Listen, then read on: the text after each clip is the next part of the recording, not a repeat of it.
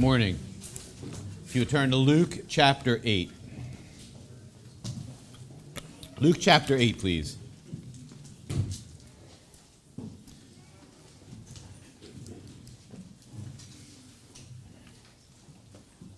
This morning we're going to be looking at a longer section of Scripture, chapter 8, verses 1 through 21. And as is tradition here, I will ask you a question before we start, and I hope it's not too much of a tradition that it stops losing its impact upon you or you stop thinking about what I'm saying, but I want you to stop and ask why you've gathered here today. Why are you here? For what reason have you come to this place today? I hope you haven't come here because you thought we'd put on a good show for you, or we're real entertaining, or we've got some great community to offer you, or wonderful programs in the back, or we got all kinds of things during the...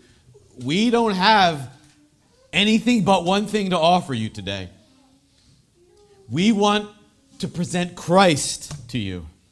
And I pray you're here because you want to be reminded that you need God to save you.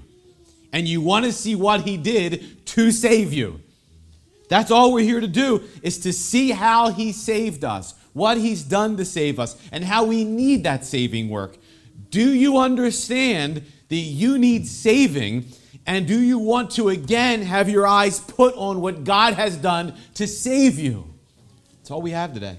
That's not why you're here. If that's not what you're interested in, this is really a boring place to be today. So I hope, I pray that all of us would presently stop and say, okay, yes, I want to see what God has done to save me. I know I need saving. I want to see what He's done to save me. That's what we're going to set our eyes on today in the text. Again, our text is Luke chapter 8. We're going to look at verses 1 through 21, starting at verse 1. Soon afterward, He went on through cities and villages, proclaiming and bringing the good news of the kingdom of God. And the 12 were with Him, and also some women who had been healed of evil spirits and infirmities. Mary, called Magdalene, from whom 7 demons had gone out, and Joanna, the wife of Chuza, Herod's household manager, and Susanna, and many others who provided for them out of their means. And when a great crowd was gathered, and people from town after town came to Him, He said in a parable, a sower went out to sow his seed. And as he sowed, some fell along the path and was trampled underfoot, and the birds of the air devoured it. And some fell on the rock, and as it grew up, it withered away because it had no moisture. And some fell among thorns, and the thorns grew up with it and choked it. And some fell into good soil, and grew and yielded 100-fold. As He said these things, He called out, "He who has ears to hear, let him hear." And when His disciples asked Him what this parable meant, He said, "To you it's been given to know the secrets of the kingdom of God, but for others they are in parables, so that seeing they may not see, and hearing they may not understand." Now the parable is this. The seed is the word of God. The ones along the path are those who have heard. Then the devil comes and takes away the word from their hearts, so that they may not believe and be saved. And the ones on the rock are those who, when they hear the word, receive it with joy, but these have no root. They believe for a while, and in time of testing fall away. And as for what fell among thorns, they are those who hear, but as they go on their way, they are choked by the cares and riches and pleasures of life, and their fruit does not mature. As for that in the good soil, they are those who, hearing the word, hold it fast in an honest and good heart, and bear fruit with patience. No one, after lighting a lamp, covers it with a jar and puts it under a bed, but puts it on a stand, so that those who enter may see the light. For nothing's hidden that will not be made manifest, nor is anything secret that will not be known and come to light. Take care then how you hear, for the one who has, more will be given, and from the one who has not, even what he thinks that he has will be taken away. Then his mother and his brothers came to him, but they could not reach him because of the crowd. And he was told, "Your mother and brothers are standing outside desiring to see you." But he answered them, "My mother and my brothers are those who hear the word of God and do it." Let me pray for us. Father, it is true that unless by your great mercy you work in this room, there will be nothing accomplished today. It's true that if it's dependent upon speaker or hearer to have some great change take place in us, there will be nothing that occurs today. And so we do come before you, a needy people, confessing that need. I pray for myself. I pray for my brothers and sisters now. Lord, would you, by your great grace, use your word and work in us? And, Father, by the power of the Spirit, change us through your word and make us a people who understand, who know, who see, and who hear. I pray in your name. Amen. In verse 8 in our text, Jesus cries out. And he cries out this: "He who has ears to hear, let him hear." I think it's ironic that we come to this text and we read this text, and now I expand upon this text, and the text is Jesus saying, "He who has ears to hear, let him hear." Because the question that comes to my mind when I hear that, and the question I want you to ask this morning is, can I hear? Can I hear? I mean, in a spiritual sense, are you able to see and hear what is spiritually being communicated to you in the Word of God? Are you able to spiritually understand what God says to you? Please stop and answer the question. Not out loud. Just think about it and answer it. Can you see and can you hear? This is one of those sermons, as I say at times, where actually what the sermon is about will happen as the sermon is given. Will you hear? Will you see? Not just hear words coming out of my mouth. You're all going to hear them, whether you pay attention to them or not, whether you understand them or not. But will you hear? Can you? Has it been your experience, friends, in your life as you encounter Holy Scripture that you are able to hear? Answer the question. And pay attention to your answer. Because the truth is, you are all descendants of a people whose history is one of complete blindness and deafness to everything that God has ever said. It can't be denied that every one of us here belongs to a people who have from the very start done one thing consistently: closed our eyes and covered our ears to everything that God has said. Adam and Eve, of course, were the first to do this. Adam and Eve closed their eyes and ears to what God had shown them. And the world that you live in now is the result of the shutting of the eyes to what God reveals, friends. This world is a testimony to what happens when you turn away from the truth that God shows you of himself. But this is what we all do. As a people, this is what we are good at doing. God comes to us. He shows us pictures of himself. I would argue beautiful pictures of himself. And our response to those pictures is shut our eyes. Our reaction to what he shows us is not to welcome it and to see more of it and to want to hear it and rejoice. Our reaction when God shows himself to us, when he puts on display who he is to us, our reaction is disgust. And if you weren't so numb to that fact this morning, you would be able to see how very sad it is that this is what we do. If you weren't so numb to it, so used to it, you would see how sad it is that this is what we do. And the reason that it's sad is because it's an insult to God to do this. It's not just foolish that we close our eyes and can't see what God shows us. It's immoral to shut our eyes to what God shows us. It's immoral. It's wicked. Listen, friends, it's wicked because it's not like we don't have the capacity to see and hear the truths that God puts before us. We do. We have the capacity. In fact, we were built for it. You were built for it.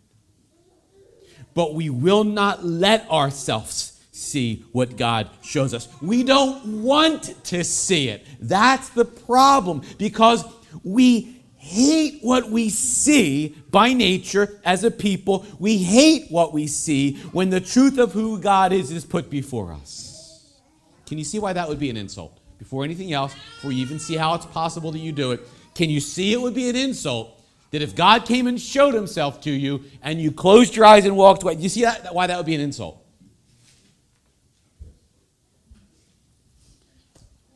Let's say somebody in this room comes up to you after the service, takes out the phone and says, "Oh, I got some really cute pictures of my kids. Let me show you." And your response is, "I could care less about the pictures of your kids."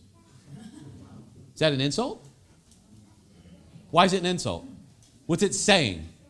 The cuteness of your kids doesn't matter to me. It's irrelevant. It's boring. Well, let's say a man who's going to be married to a woman, his fiance, goes to his fiance and he says, I have these pictures to give to you. Or the woman says to the man, "I have these pictures to give to you." And the fiance looks and goes, "These are boring. Why would I want these?" You know instantly that's an insult. I don't need to explain to you why that's an insult. Right? Because those pictures should be treasured and thought of as beautiful. And to say of them, "I don't want them, they're boring to look at," that is an insult because it says you're boring. You're not worth my attention. So now tell me, how great an insult is it if God himself comes to us and says, "I have pictures of myself I would like you to see." And our response is, "I really don't care." In fact, how terrible would it be to find out you are the kind of creatures that by your very nature hate the pictures of God and his beauty that he presents to you, and that you do everything possible to reject it and cover it up and blind yourself to it so you never have to see it. But you see, this is exactly our situation. Perhaps you can't yet see how you do it, but you must at least admit the fact that this is the natural human response. I mean, it's shocking if any of you can't see that this is what you tend to do. I've given this example a million times. If I came into this room and I said, "We're going to spend 40 minutes talking about how everybody around you in your life loves you," you would be zoned in. You wouldn't miss a word. You'd be taking copious notes. If I came today, and even, again, examples I've used before. I used to do this with kids in youth group. What's your favorite pizza topping? We could talk for 20 minutes about it. Everybody going on and on. Tell me something about God you like. Silence. You see, there is, in spiritual matters, a kind of veil, a deafness. It's happening now. Now. By nature, this is all we are. By nature, you would suppress every truth about God that came to you. You would find it not just boring, but repulsive, and you would do everything you can to push it out of your mind and to not listen to it. We suppress the truth of who God is in every picture he puts before us of who he is. This is what the scriptures say is true of all humanity from birth. And so it must be the case that this morning we should be able to admit that, if nothing else, whether we see how we do this or not, we come from a people who do this. We are born into a world of people who do this.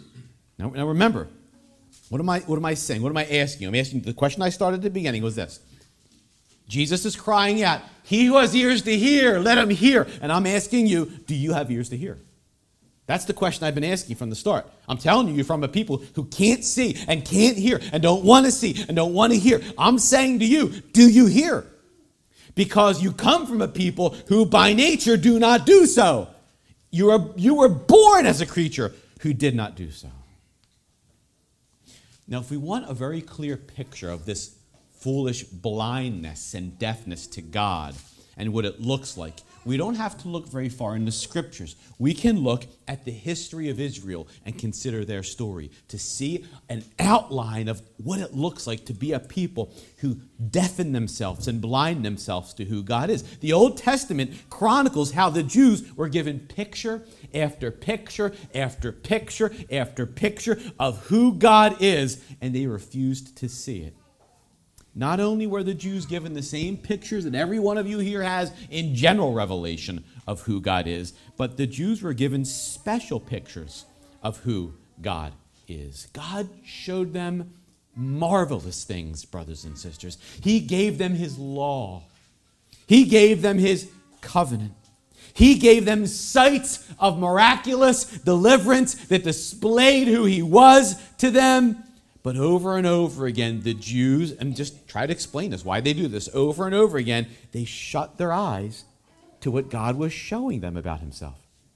Such that God ends up summing up his people in Ezekiel like this. He says this in Ezekiel. Son of man, you dwell, he says this to Ezekiel. Son of man, you dwell in the midst of a rebellious house who have eyes to see, but see not, and who have ears to hear, but hear not, for they are a rebellious house. That's God's constant judgment of his people all through the scriptures. It's a repeated theme, friends. And so in Jeremiah 5, he turns to his people and he says this, hear this, O foolish and senseless people, who have eyes, but see not, who have ears, but hear not. It's over and over again. That's how he describes his people.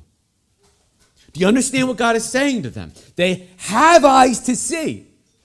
They have ears to hear, but they don't see and they don't hear because they have no desire to use those ears and those eyes to see the truth about God. What Israel's history proves is that humans, by nature, hate the truth about God so much that even if God goes out of his way to give them special, beautiful pictures of who and what he is, the response will be to blind themselves and deafen their ears. Now, that's the Jews. Do you think you're any better than them? Do you think you were born a little bit different than them? Or are you by nature just like them? One of the most shocking statements about the human condition that you can find in Scripture. I know oftentimes you think about the text that talks about the human condition. You might go to like Romans and think about chapter 3 and no one does good, not one. But there's a better text to show you the absolute evil of the human heart. Turn to John 8. Let me show it to you. John 8.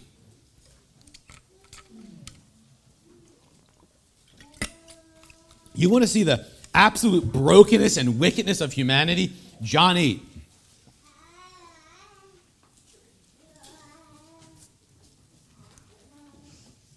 In John chapter 8, Jesus is explaining who he is to the crowds.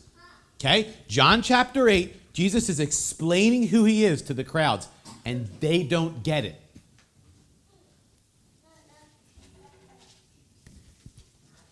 And Jesus is going to explain why they don't get it. And what he says is absolutely shocking. Why don't the crowds understand who Jesus is? Chapter 8, verse 45, Jesus says this. But because I tell the truth, you do not believe me. Do you understand what Jesus is saying here? Jesus is saying the cause of their unbelief. The cause, the reason why they don't believe is because he speaks the truth. D.A. Carson points out in his comment on this text that it would be bad enough if Jesus said, although I speak the truth, you don't believe. That's not what Jesus says. He doesn't say, although I speak the truth, you don't believe. He says, because I speak the truth, you do not believe. Which means that they are a people who, by their very nature, when they encounter truth, can't hear it. Deaf. Jesus, why can't we understand what you're saying? Because I'm telling you the truth. You can't hear the truth. You're deaf to it. You're blind to it. What truth? Not all truth. Jesus isn't talking about math. The truth about who he is. That's the truth that humanity cannot get their minds around. Humans are by nature a people who cannot see and cannot hear the truth about God because they have no desire to see and hear the truth about God. It's in all of us by birth, and it happens to us our entire lives. It's happening now in people sitting next to you and in you. It's a deafness. They could... We won't talk about you. We'll talk about the person next to you. They could tune in a second if the topic this morning was, you name it. But when it's God, when it's law and gospel, there is this haze that fills the room. It's unbelievable. I could stand up here now and tell you stories, and you pay attention.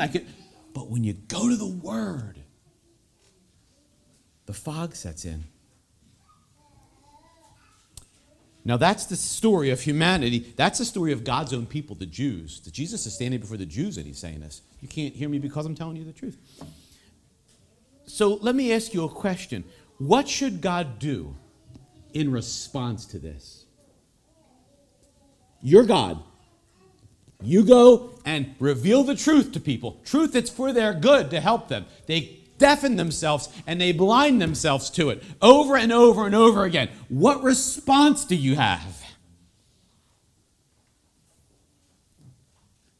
I'll tell you how God responded to the Jews. Many years ago, back after he had shown himself to them over and over and over and over again, they closed their eyes over and over and over again. He finally came to the point where he had enough. And let me show you what he said to them. Turn to Isaiah 6. He finally came to the point where he had enough, and he said this in Isaiah 6.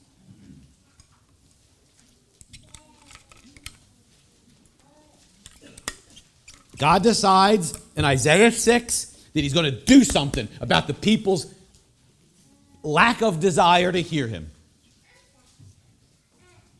In Isaiah 6, God calls Isaiah, says, Isaiah, I have a job for you. And look what he tells Isaiah he's going to do. This is the response to years and years of deafness to God. Chapter 6, verse 8. And I heard the voice of the Lord saying, whom shall I send? Who will go for us? And I said, Isaiah speaking, here I am, send me. Now look what God says. He said to Isaiah, go and say to this people, keep on hearing but don't understand. Keep on seeing but do not perceive. Look what he tells Isaiah to do in verse 10. Make the heart of this people dull and their ears heavy and blind their eyes lest they see with their eyes and hear with their ears and understand with their hearts and turn and be healed. So God finally has enough, and in his judgment, his punishment for their refusal to see and hear the truth is going to come upon them. And what is the punishment? It was this, friends. To leave them in their blindness and deafness. In fact, he wouldn't just leave them in their blindness and deafness. He's going to appoint a man, Isaiah, who's going to go and have a ministry of preaching. And Isaiah's preaching is going to serve to do one thing. Everybody who hears his preaching is going to become more deaf. Why? So that these Jews won't even turn to God to save their own skin. In the midst of whatever comes, they're not going to turn to God. It's his judgment on them. That's what Isaiah's ministry is to be. His ministry is to go to preach to make the people more deaf, because that's what they deserve. And Isaiah hears this, and Isaiah asks, for how long, God? Look at verse 11. Then I said, how long, O Lord?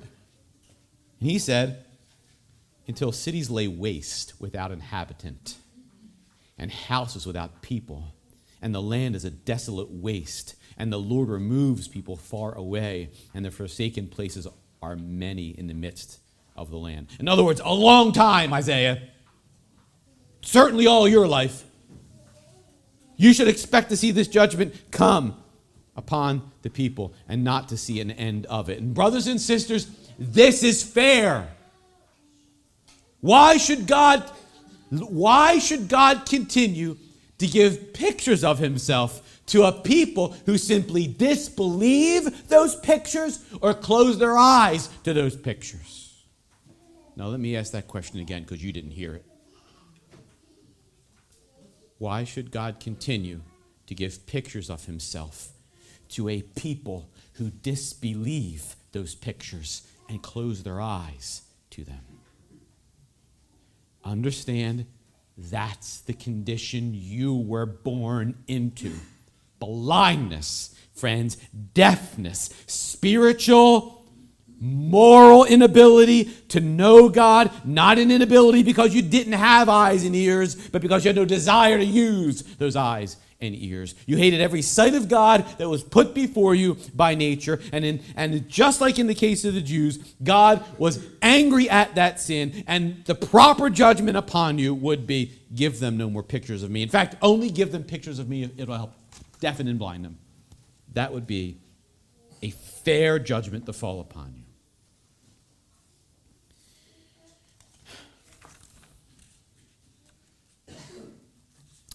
Now, get this. The sad reality is that you can still see the remnant of this blindness and deafness and resistance to seeing who God is in yourselves, even this morning. You can still see this resistance to God. I mentioned it a couple times already this morning. As I said, think about those around you or your own heart. There's a resistance that even remains today. Just reflect upon your walk with Christ. Even as believers with new hearts, new creations in church, even today, the resistance to seeing who God is remains in your flesh, and it affects you. Because we could say this morning, surely you have been shown many things about God in your life. Yes? You have general revelation, and you have had special revelation. Lots of it, many of you. Lots of it. And yet, in the face of God coming and making himself known to you, has that making known to you been met on your part with unbelief or apathy and closing your eyes? Has that ever happened? In other words, has God come to you and revealed the truth about himself to you, and your response is, I don't think so? Just think about it. How often have you questioned God's revelation to you about what he is like? For instance, God has shown you he is good, has he not? And yet tell me, how many times in your life have you lived acting and thinking like God is not good? Or that his promises could not be trusted? Or that his plans were not beneficial? Or worse, as we discussed a few weeks ago, how many times has God come to you and given you pictures of himself, and you didn't just not believe it, you were apathetic to it. You didn't even care. That God would labor to bring you pictures of himself to you, and you would be bored by those pictures that he presents to you. That you would, and we all know this is the case, you can pick up so many books and read them and be so attentive to the words on the books, but you bring up the scriptures and you read 4 verses in and your eyes are doing this.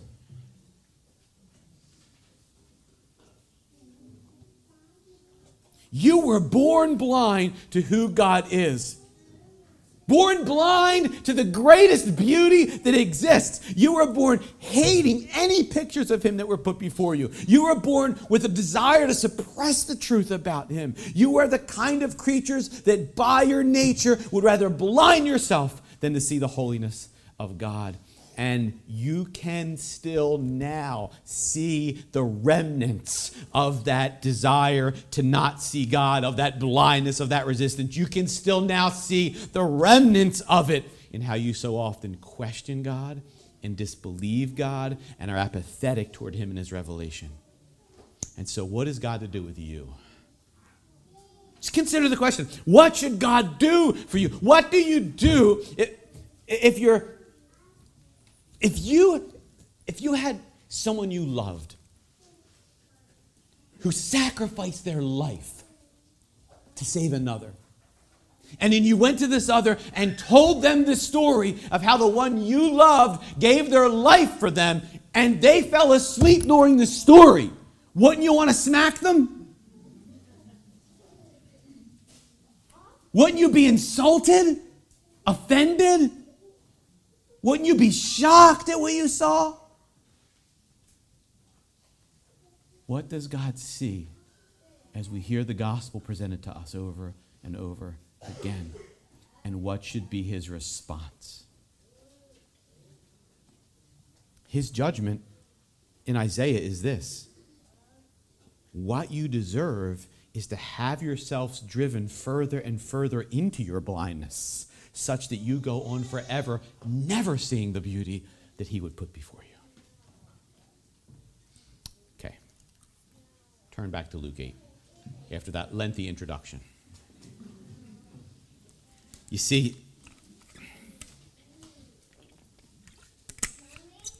now here's what we got to figure out in Luke 8. You heard all I just said. You got the point. Yes? Most of it. Because we're partially blind.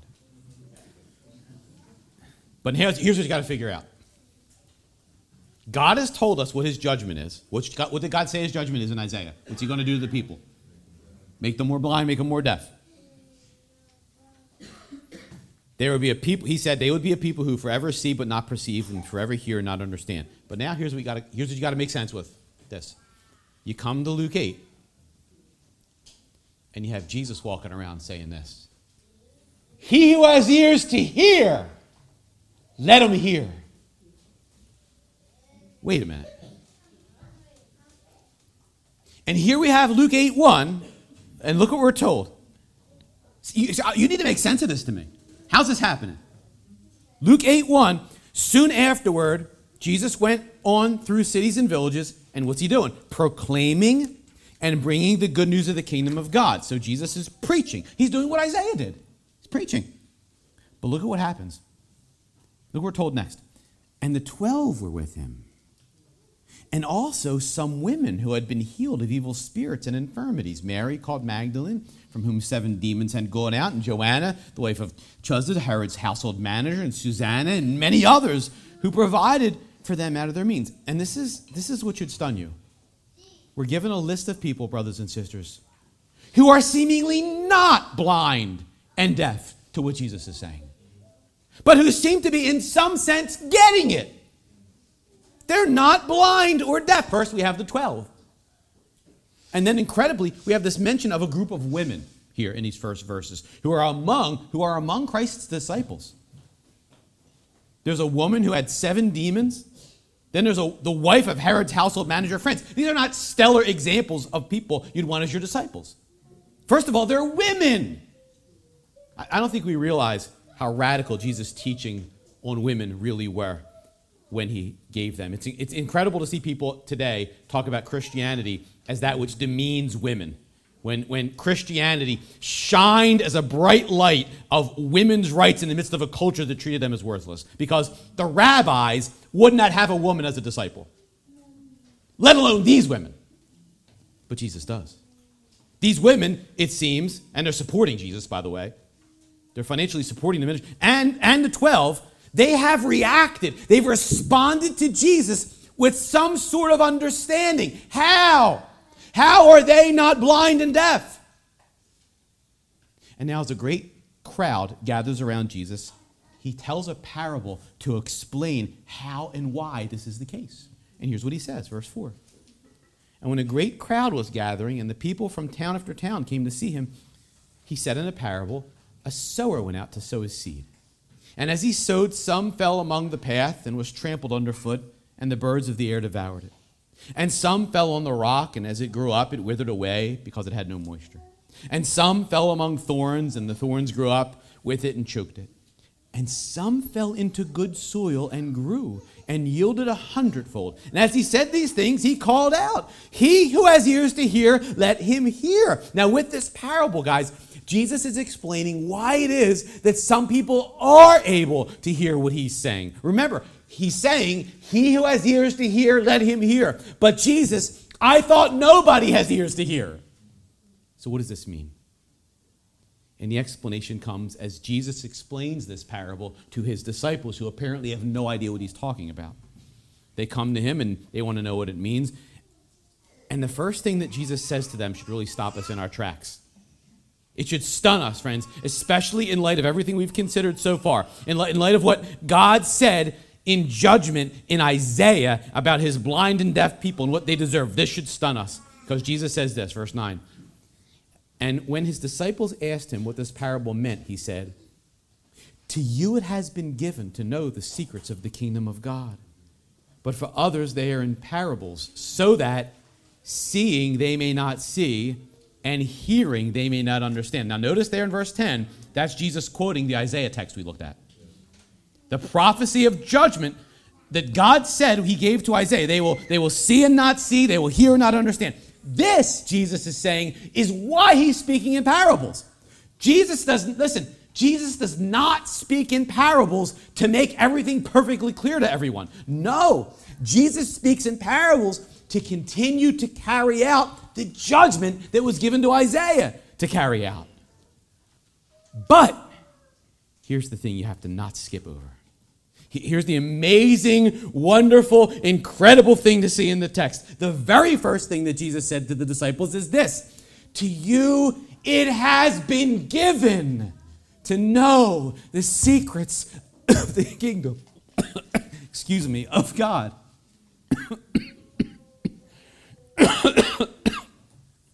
To you, disciples, it has been granted. It's been given. It is a gift to know and to hear and to come to understand these things. Now, do you see what Christ is saying? And do you understand what he has done? So, yes, the just judgment is that all of us and all of those before Jesus be left in our blindness and deafness. But Christ will not have it. This is the only thing I can conclude. Listen, see if you can conclude this with me. We have the Isaiah text, we have this judgment, and then we have people here who are hearing and seeing. So the only thing I can come up with is this: Christ has decided he will not leave his bride blind to his beauty. He will not let her perish in the darkness. He will not let his bride go forward without hearing his sweet voice. He's going to step in and do something. And so to his bride, he calls. And the words that normally would just do nothing but harden hearts and make them blinder and deafer, these words, when they fall upon the bride, they do something else. They become life itself. These words change us.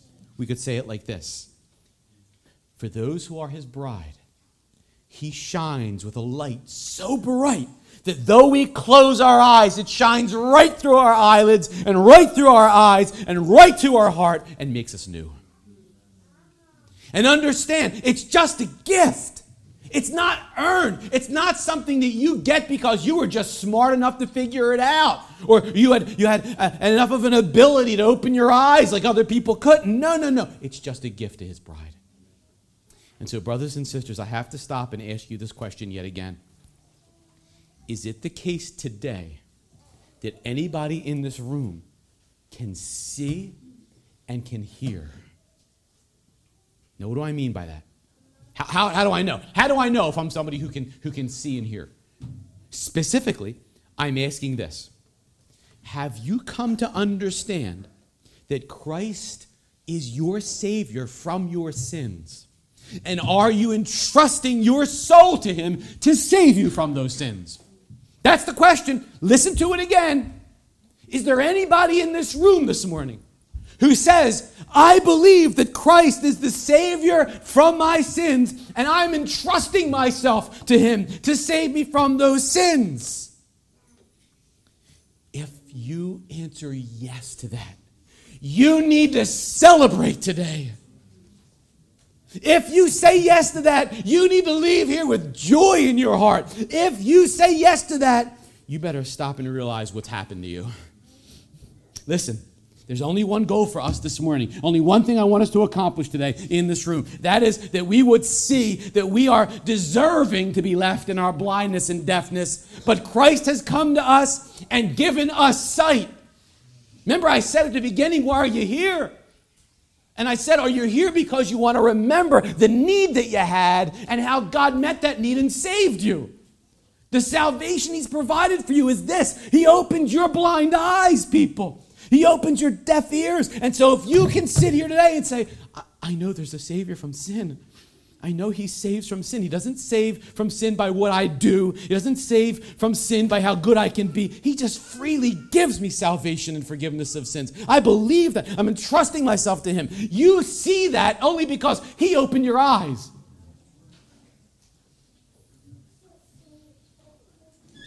Now, if you hear that, and you're tempted to rejoice, but still hesitant, because you hear that and you go, yeah, but there's still so much blindness left here. And yeah, but you know what? I'm dumb enough that I probably shut my eyes again. If that's who you are, take heart. Because what our text is going to show us is that this work that he starts in the bridegroom to open your eyes, he continues and does more and more and more. He will complete it. So hear me, brothers and sisters. Celebrate this truth today. He has not finished his work in you. We see now, and we will see more than we ever have before. We will see and we will hear all the more. We will know him. He will make himself known to us. And before we see this in the text, I have to ask you, brothers and sisters,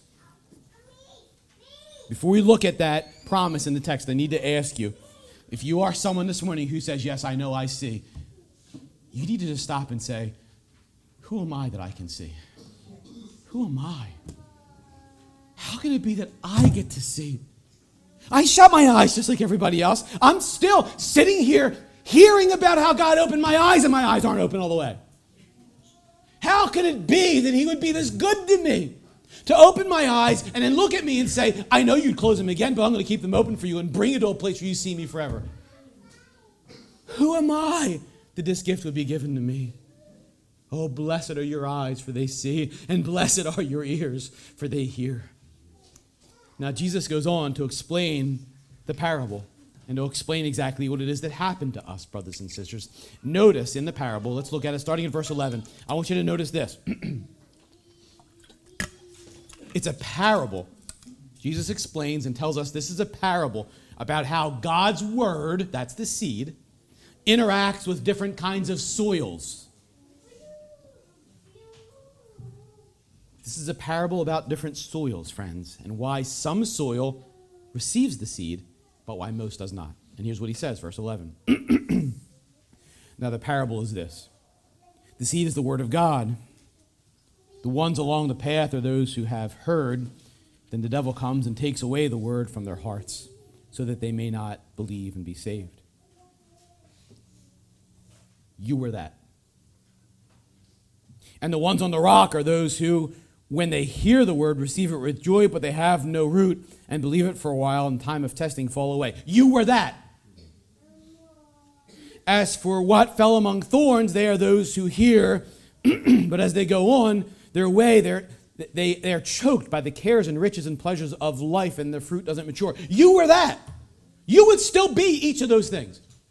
You would all be one of those soils. So the gospel message goes forth. It falls on all the soils, and on most of it, it's met with blindness. It's met with nothing. It's the kind of soil you were by birth. But then we have another soil mentioned in verse 15. As for that, in the good soil, they are those who, hearing the word, hold it fast in an honest and good heart and bear fruit with patience. Now, wait a minute. What kind of soil is this? And where did it come from? Look what's being said, brothers and sisters. This good soil, it has a heart. Do you see it has a heart? What kind of heart does it have? What kind? Honest and good. That describes you, right? That describes how you were born. Honest and good. You came out of the womb, everybody, look, honest and good heart. You didn't have that from birth. You weren't born with that kind of heart. The emphasis here is honest and good. It's actually two words that both mean good. He's saying a beautiful good, a good heart, Jesus is saying. He's emphasizing it. This is a good heart. Where'd that come from? This is the kind of heart that comes only by new birth, brothers and sisters. This is the kind of heart that comes only to those who are part of the new covenant people of God. And guess what, friends? You're among them. You are part of these people. Christ chose you and gave you this heart. And why did he choose you and give you this heart? So that you could see him forever. So that you could know him forever. And he is not done giving this sight of himself to you. As he goes on, there's two more parables he tells. Verse 16, he says this: no one, after lighting a lamp, covers it with a jar or puts it under a bed, but puts it on a stand, so that those who enter may see the light. For nothing is hidden that will not be made manifest, nor is anything secret that will not be known and come to light. Take care then how you hear, for to the one who has, more will be given, and from the one who has not, even what he thinks he has will be taken away. Now, Jesus is simply explaining. He has not come. Sometimes we take this text and we think of it wrongly. We think it means that we're to be the lights to the world. Now, there are other texts that say that, but that's not the meaning here. What he's saying is, Jesus has come to make something known so that it's no longer hidden. He's this light that's shining. He's saying, I didn't come to hide it. I didn't light this light to put it on. I'm shining forth and making this known.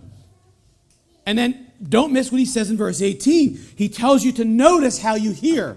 Take note of it. And then realize this. This is what's so incredible. To the one who has, more will be given. That's what he says. The one like you, friend, who's been given sight, more will be given, he says. Do you see the promise here? Take hold of this promise, church, because we do not yet see the way we want to see, do we? We still doubt, and we still have apathy, and we still are distracted, but the promise is more sight will be given. And please understand, it's not a promise that more will be given to the one who works hard enough or is smart enough. No. It's a grace-filled promise that to those who God has granted sight to, he will give them more and more and more sight. One day he will return and you will see him as he is, and you will be changed and you will know him fully. But then Jesus adds one more story to show the special privilege and importance of being able to hear his words. Verse 19. Then his mother and his brothers came to him, but they couldn't reach him because of the crowd. And he was told, your mother and your brothers are standing outside desiring to see you. And he answered them, my mother and brothers are those who hear the word of God and do it. Now remember, and do it, what that means. We saw this earlier in Luke. It doesn't mean you perfectly keep the law. It means you hear it and believe it and give yourself to Christ. See, this is all that matters. You see, this is to be his family, closer to him than brother and mother, that you hear. Those who are able to hear are his family. So praise God, you who see Christ today as Savior. Praise him. You are his family, and you will be given more and more sight, and you will be granted a knowledge of him that you don't deserve. And this, of course, was always God's plan from the beginning. This was always God's plan. Go back to Isaiah 40. This was always God's plan. This isn't plan B. This is always what he intended to do for his bride. Back in Isaiah, after he made this announcement of this judgment of his people being blinded, in Isaiah 40, he announces this.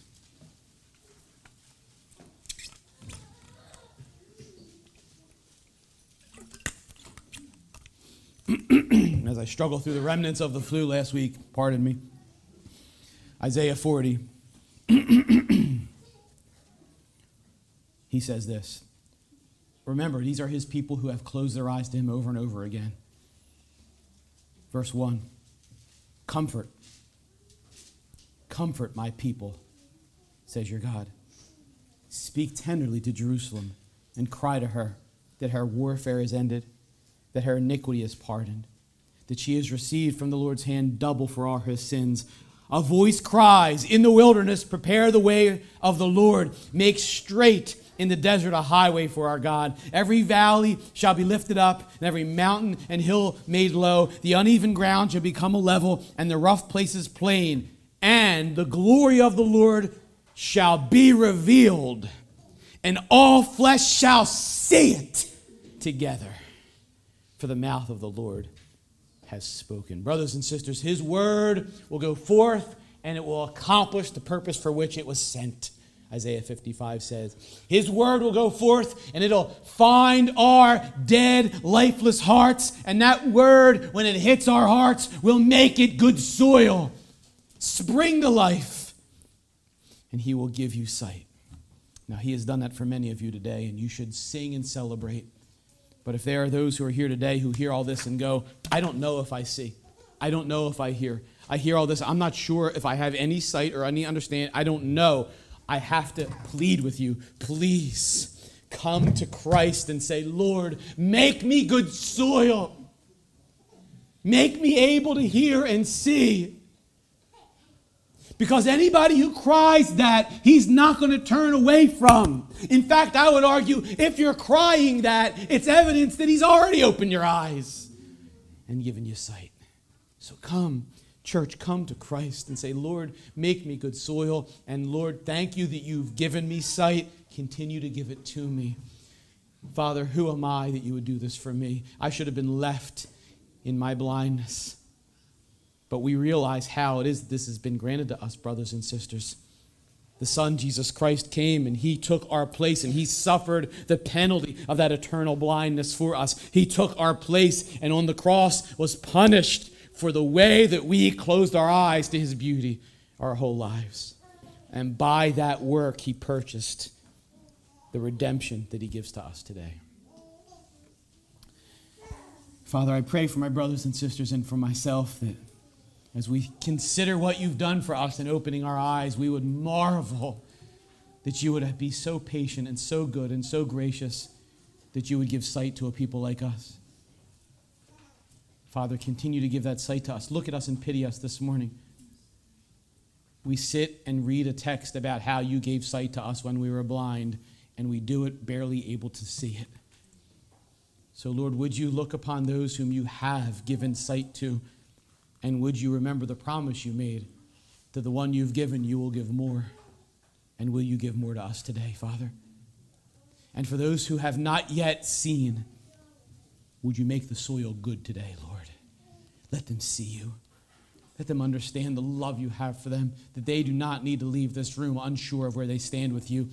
You are a God of goodness and grace, and that you will pardon all their sins, and they can leave here totally, completely at peace with you because of what you did on the cross for them. Give that sight to us. We pray in Jesus' name. Amen. And so as we come to the supper, brothers and sisters, let us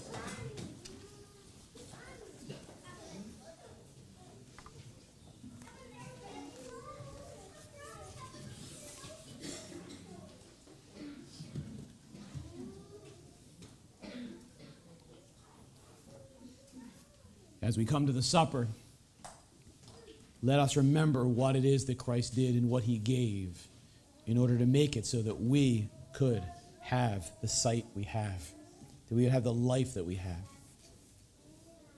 We come to the table and we remember the body of Christ broken and the blood of Christ spilled on our behalf. This table is open for every one of you who has turned from your sins, as imperfect as that turning is, and you're trusting in Christ and his work alone. You're calling out to him, give me sight, let me see, help me believe. If that's not who you are, this table is not open to you. We ask you to let the elements pass.